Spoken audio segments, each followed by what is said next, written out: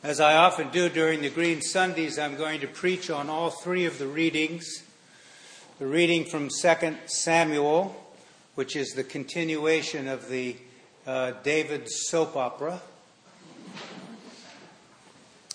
And the letter to the Ephesians, which has, well, I'll say this in a minute.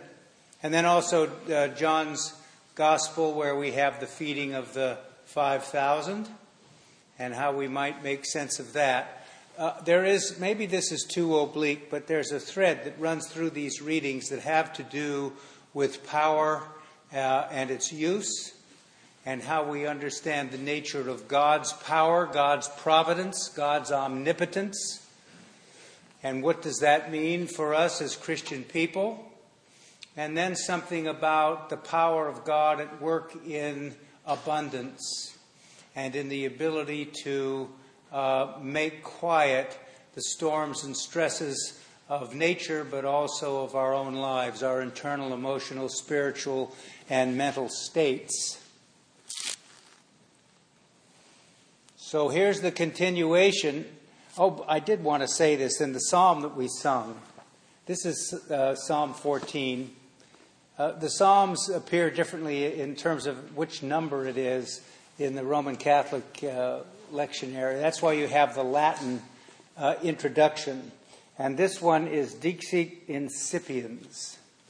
So the fool has said in his heart, there is no God. So the fool is insipid. It's a great description. St. Anselm, an Archbishop of Canterbury in the 12th century, wrote a little treatise on the fool has said in his heart, there is no God. It was a letter to the fool about all of this. And I would suggest to you that in the culture we live in now, this is one of the reigning views, right? There is no God. All are corrupt and commit abominable acts. There is none who does any good, right? And that is the view of many very enlightened individuals or people who fancy themselves to be good liberal people. More on that in a little bit. So David is in his house, and he hasn't gone to fight in his battles. He's lounging around, and he gets up and he looks out the window or on his thing, and he looks down and he sees this beautiful woman taking a bath. Actually, she was doing in the mikvah, which is the ritual bath that people do. And he sees her. Her name is Bathsheba. And he says, who is that woman? And they say, well, it's Uriah the Hittite's wife, Bathsheba, the daughter of who, so-and-so. And he said, well, send her up here. Right? Every time I hear the word Uriah, I think of that rock band in the 1970s, Uriah Heep. Right? Uriah Heep is not from the Bible. Uriah Heep was in Dickens. So it's a different character altogether. But Uriah the Hittite is important. So she comes up and they, as it says in the biblical sense, lie together, and she gets pregnant. I should have said this in the beginning. What we're reading today is part of what they call the succession, or the story of the Davidic dynasty. And the quality of the Hebrew in this section is extremely good. It is some of the best Hebrew in the Hebrew Bible. And the reason that's important is that it is chronicling events when those were written, probably within the little less than the first generation after David, which means that the eyewitness testimony is pretty good in terms, and that's why it's so detailed. So Bathsheba gets pregnant. She sends word to David, I'm pregnant. So David sends for Uriah the Hittite. And Uriah the Hittite comes and he says, you've been traveling and you must be tired. Why don't you go down to your house? And he said, I wouldn't do such a thing. The Ark of the Covenant is in a booth. All of my men are there on the front line. I simply wouldn't do such a thing, because if you're engaged in a holy war, you are to abstain from sexual relations. That's the rule. So he doesn't. He sleeps on the porch of David's house. So this is a big conundrum. David says, well, maybe the thing to do is to feed him a big meal and get him drunk. And then maybe you'll go down and he'll see Bathsheba. And he does that, and Uriah doesn't go down. He just falls asleep on a couch, passes out. So that doesn't work either. And finally, he gives Uriah the Hittite a communication, a letter. And he said, give this to your commanding officer. And in the letter it says, put Uriah the Hittite in the worst part of the fighting. Which he does, and Uriah the Hittite is killed. And so then David sends for Bathsheba. And the story will continue. Bathsheba is going to have that baby, and the baby is not going to live. And then she's going to get pregnant again. And she's going to have a son named Solomon. This is the story of the succession, right?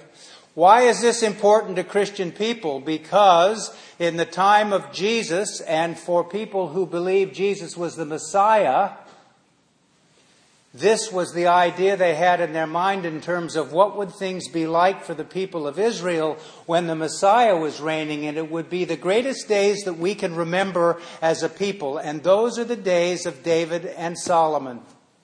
The halcyon days, to use the fancy term. The great days. They're going to be recapitulated in front of us with the Messiah. So they paid very careful attention to these stories.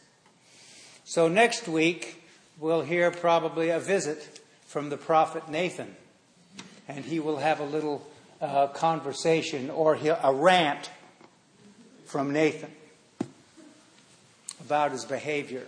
You know, this is about how great people have moral lapses. It's about how all of us have feet of clay. It's about people who have expectations that you can live your life according to a set of principles absolutely perfectly.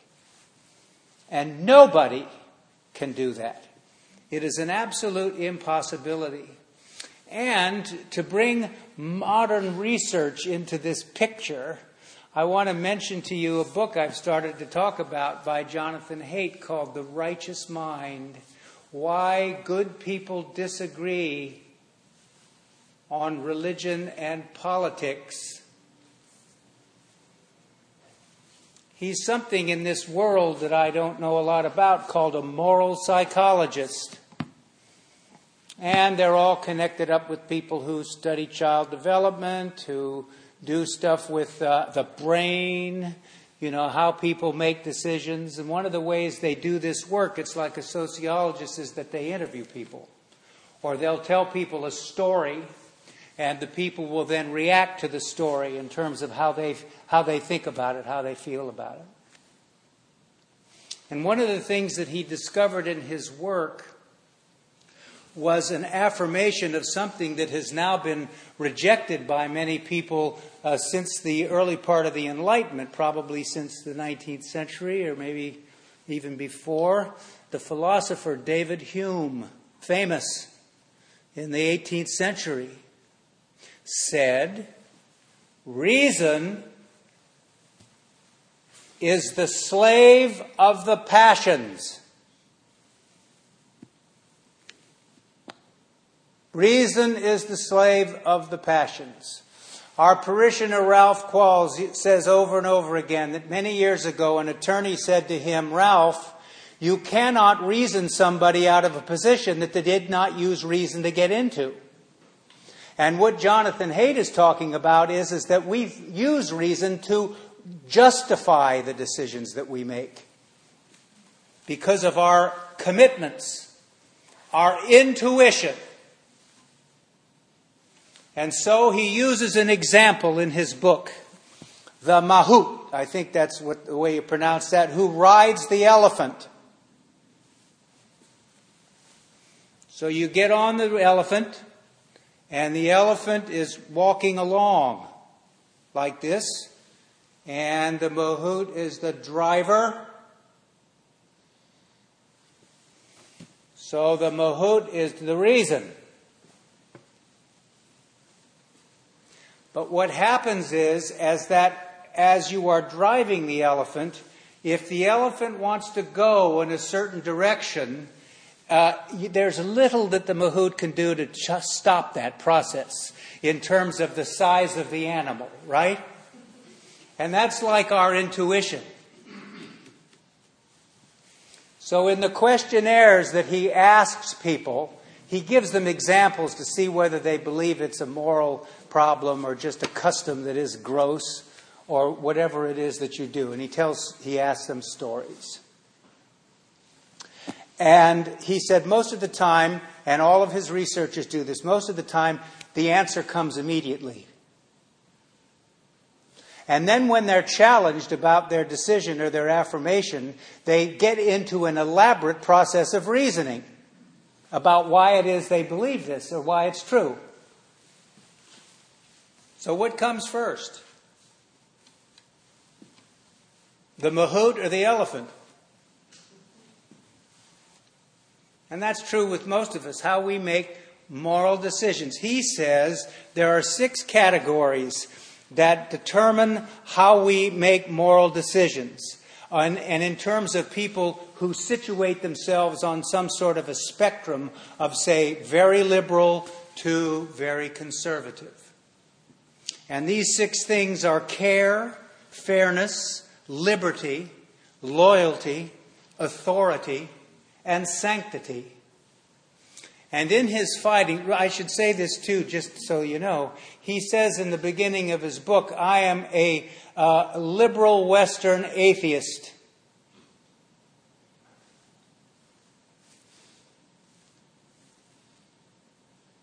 So my discovery is that liberals tend to focus, if not mostly, exclusively on care and fairness.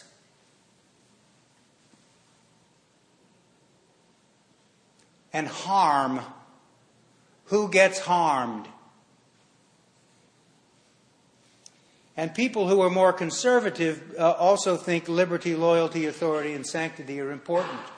Now, this has a lot to do about how you understand how we ought to order society. And his experience in India was something that had an enormous influence on him. He lived there for a year or two in a town. There was a university there. Can't remember the name. And he describes his experience. And when he first got there, as a liberal American, he was just absolutely outraged at what he saw. He said, these people are spending 2 hours a day engaged in meaningless religious rituals, in his opinion. He goes over to some professor's house and he sits in the house and he's served dinner by women who never speak a word to him.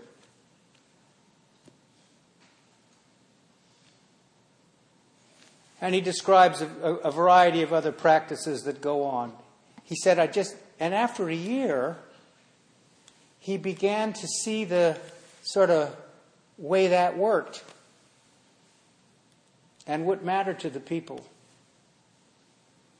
And his affection and gratitude to them increased.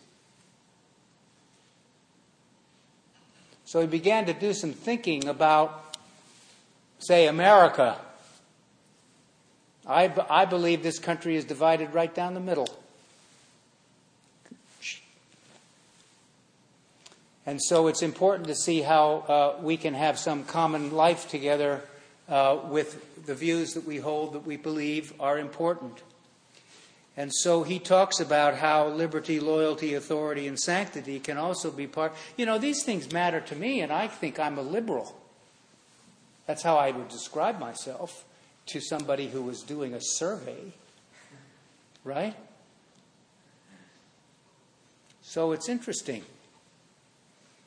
When we look at King David's behavior, do you believe what Plato's colleague said, that we only behave in a moral fashion if we know somebody is watching?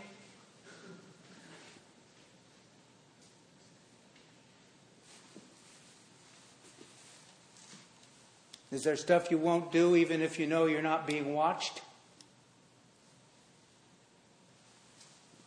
These are the kinds of questions my morals and ethics professor would ask us in seminary. And we'd all sit there like, yeah, huh? Anyway, I'm just putting it out there, and I thought I'd do it at a time when we have somebody who is guilty of a moral lapse but is considered a great leader. And David is going to be indelibly affected by what's happened here, both positively and negatively, because we're going to see now the bell curve operating, and he's moving this way in terms of his kingdom as we move forward. Paul is speaking about the providence of God in Ephesians and what is important to people who seek to follow Christ. And one of the things that he says is important is that in our interaction with one another, we should be concerned with reflecting back to others the power of God's love at work in the lives of people. And that the thing that binds us in terms of understanding God's omnipotence is primarily God's love. And you hear me say over and over again that when God's judgment and God's love collide, God's mercy trumps God's judgment. There are Christian people in this country who would absolutely disagree with me. Ernest Cockrell one time said in a sermon discussion group, he's from Oklahoma originally, and he said, as a kid, you go to church and you're to accept Jesus in your heart and believe that Jesus is your personal Savior. And that when you do, you have now assured yourself of post-mortem bliss. But you need to spend the rest of your life walking on eggs in the event you might slip and lose your salvation.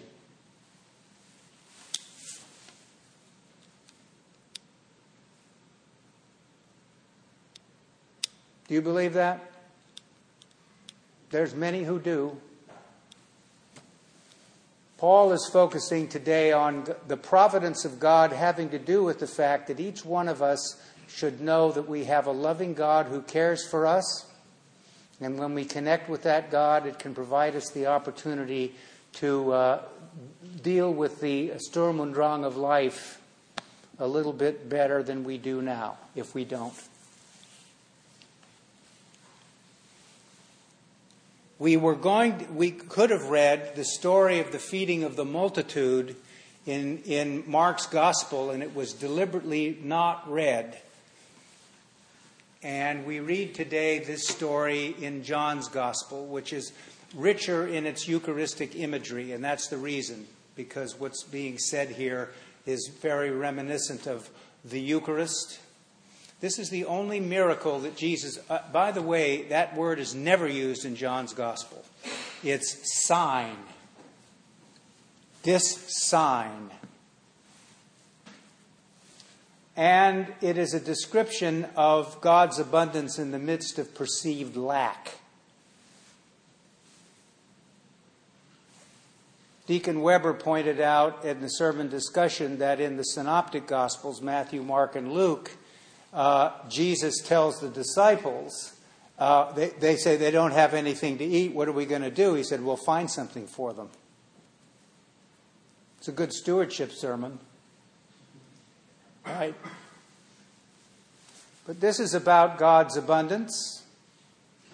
And also, Jesus does something in this particular account of the feeding of the 5,000 that is very much like the Eucharist. He takes the bread, he blesses it, he breaks it, and he gives it. Dom Gregory Dix, the author of the famous The Shape of the Liturgy, says the Eucharist in reductionist terms can be reduced to 4 acts that you need to see take place for it to be the Eucharist. We take the bread at the offertory. We bless the bread in the Eucharistic prayer. We break the bread and we give it. That's the shape of the liturgy. And you see it here reproduced in John's Gospel. Now there's something that's put on the end editorially of this, and it's the story of Jesus walking on the water and stilling the storm. So at the end of this feeding of the 5,000, Jesus goes off by himself. These are biblical passages, by the way, that contemplatives would use, or monastic people would use to say, Jesus went off by himself to pray. It's encouragement for us to spend some quiet time with God, which he does.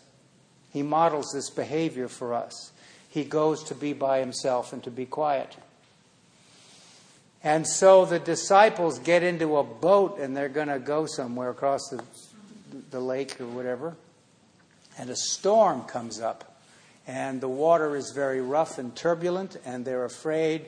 And all of a sudden they see Jesus walking on the water towards them. They don't recognize him immediately, and he comes close to the boat. And in our translation in English it says, "It is I."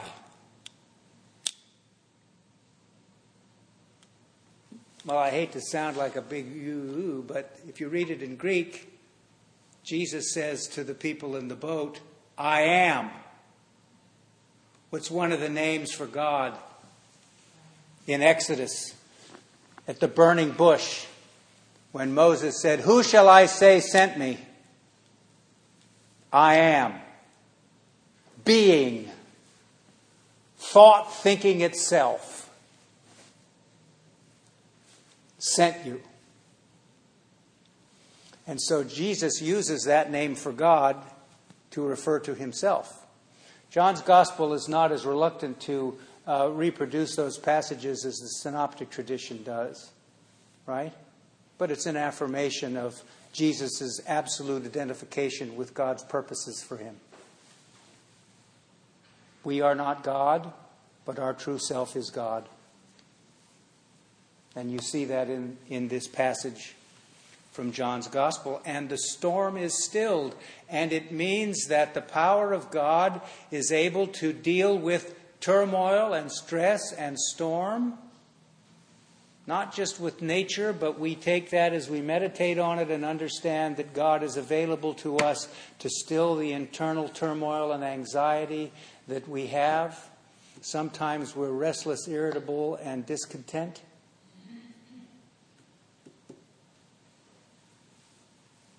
And it's a way in which we can do something about that. So this week, think about how you use your power. You know, power is another one of the sort of politically correct things about how we use power and what it is. It's always spoken about in very grand terms. Most of the time, people use power to refer to often to the ordinary, commonplace, day-to-day things where each of us has a little niche where we can exercise power or close to absolute power over the circumstance in which we find ourselves in relation to other people, and we can get our way with the way in which we do that.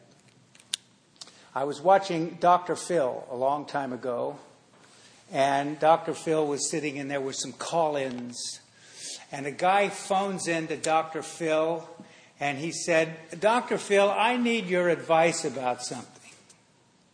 My wife, we're going to redecorate our apartment. And my wife has started the process of redecorating the apartment, and I would like to have some input into how this apartment is redecorated." And Dr. Phil said, "Why? Why do you want to do that?"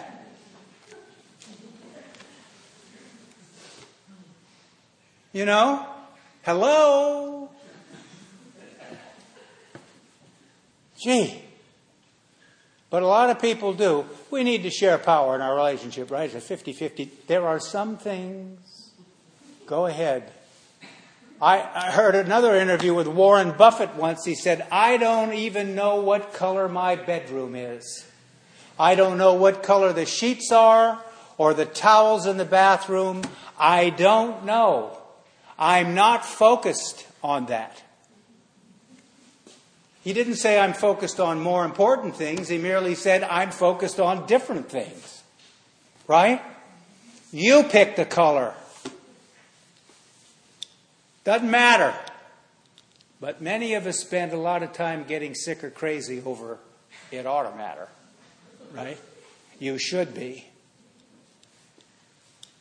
So see how you use your power.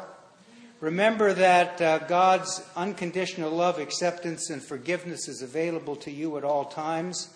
And you need to tell that to people sometimes in the teeth of the resistance that you might get, because it's the truth.